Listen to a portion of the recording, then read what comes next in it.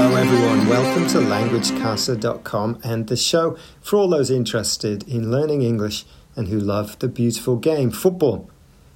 My name's Damon, and some listeners may know I'm a Liverpool fan, so I'm a little bit down at the moment.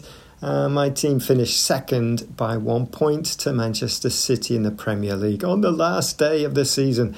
I was gutted on the day, really disappointed, but hats off to Man City. The table doesn't lie. Damien, the other member of the LanguageCaster team, will probably be feeling pretty pleased as his team, Tottenham Hotspur, finished in the top four and above their rivals, Arsenal, on the last day. Well done to them. In today's short podcast, I'm going to talk about some of the language from horse racing and how it's used in football too. We'll look at the race between Manchester City and Liverpool this season for the title. Vous écoutez languagecaster.com.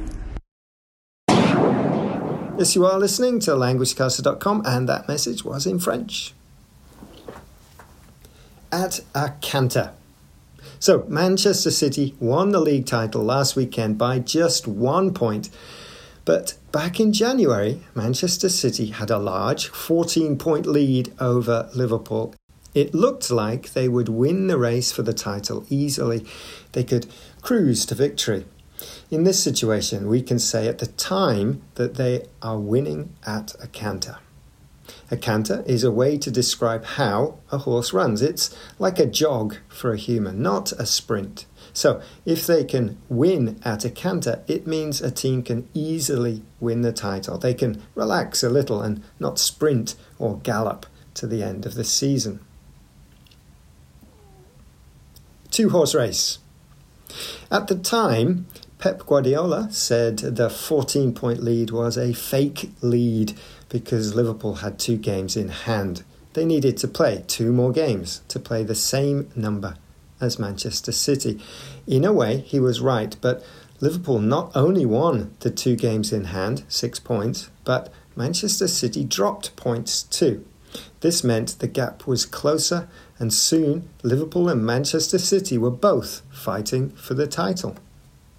A 1-horse race had turned into a 2-horse race. Manchester City cantering to the title in January, a 1-horse race, became a fight between the 2 clubs, a 2-horse race. This is a very common phrase when describing a title race, and we could say a 3-horse race if 3 teams have a chance of winning the title, a 4-horse race, etc. Neck and neck. So in January, Man City were winning the title race at a canter. By March, it was definitely a 2-horse race, with Liverpool narrowing the gap to 6 and then 3 points. But coming into May, the gap was only 1 point. It was very close. In this situation, we can use the horse racing expression, it was neck and neck. In horse racing, winning margins can be measured by lengths, the length of a horse, by necks, from the shoulder to the nose of the horse, and by heads, the head of the horse. So neck and neck means the 2 horses or 2 teams in football are very close to each other. Home stretch. The last months of the title race, April and May, can be called the home stretch, or sometimes the home straight, which is another horse racing phrase. Usually in a horse race, the final section of the race is a straight part of the track called the home stretch. Home is the goal.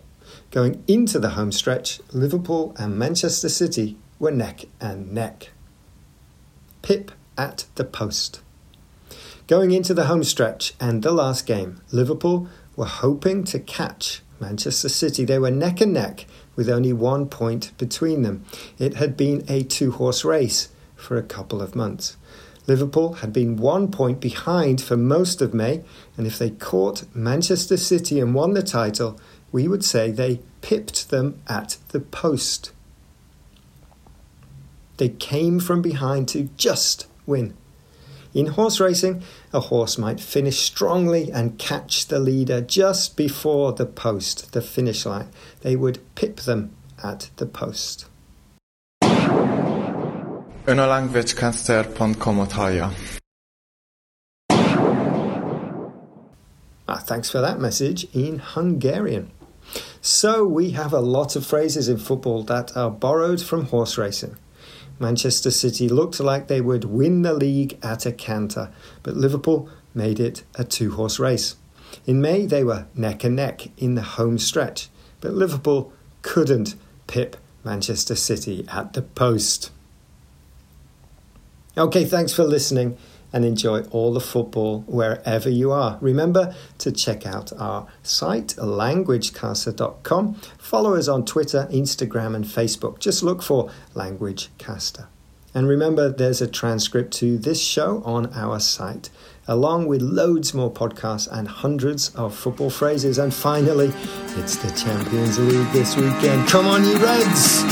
Ta-ra!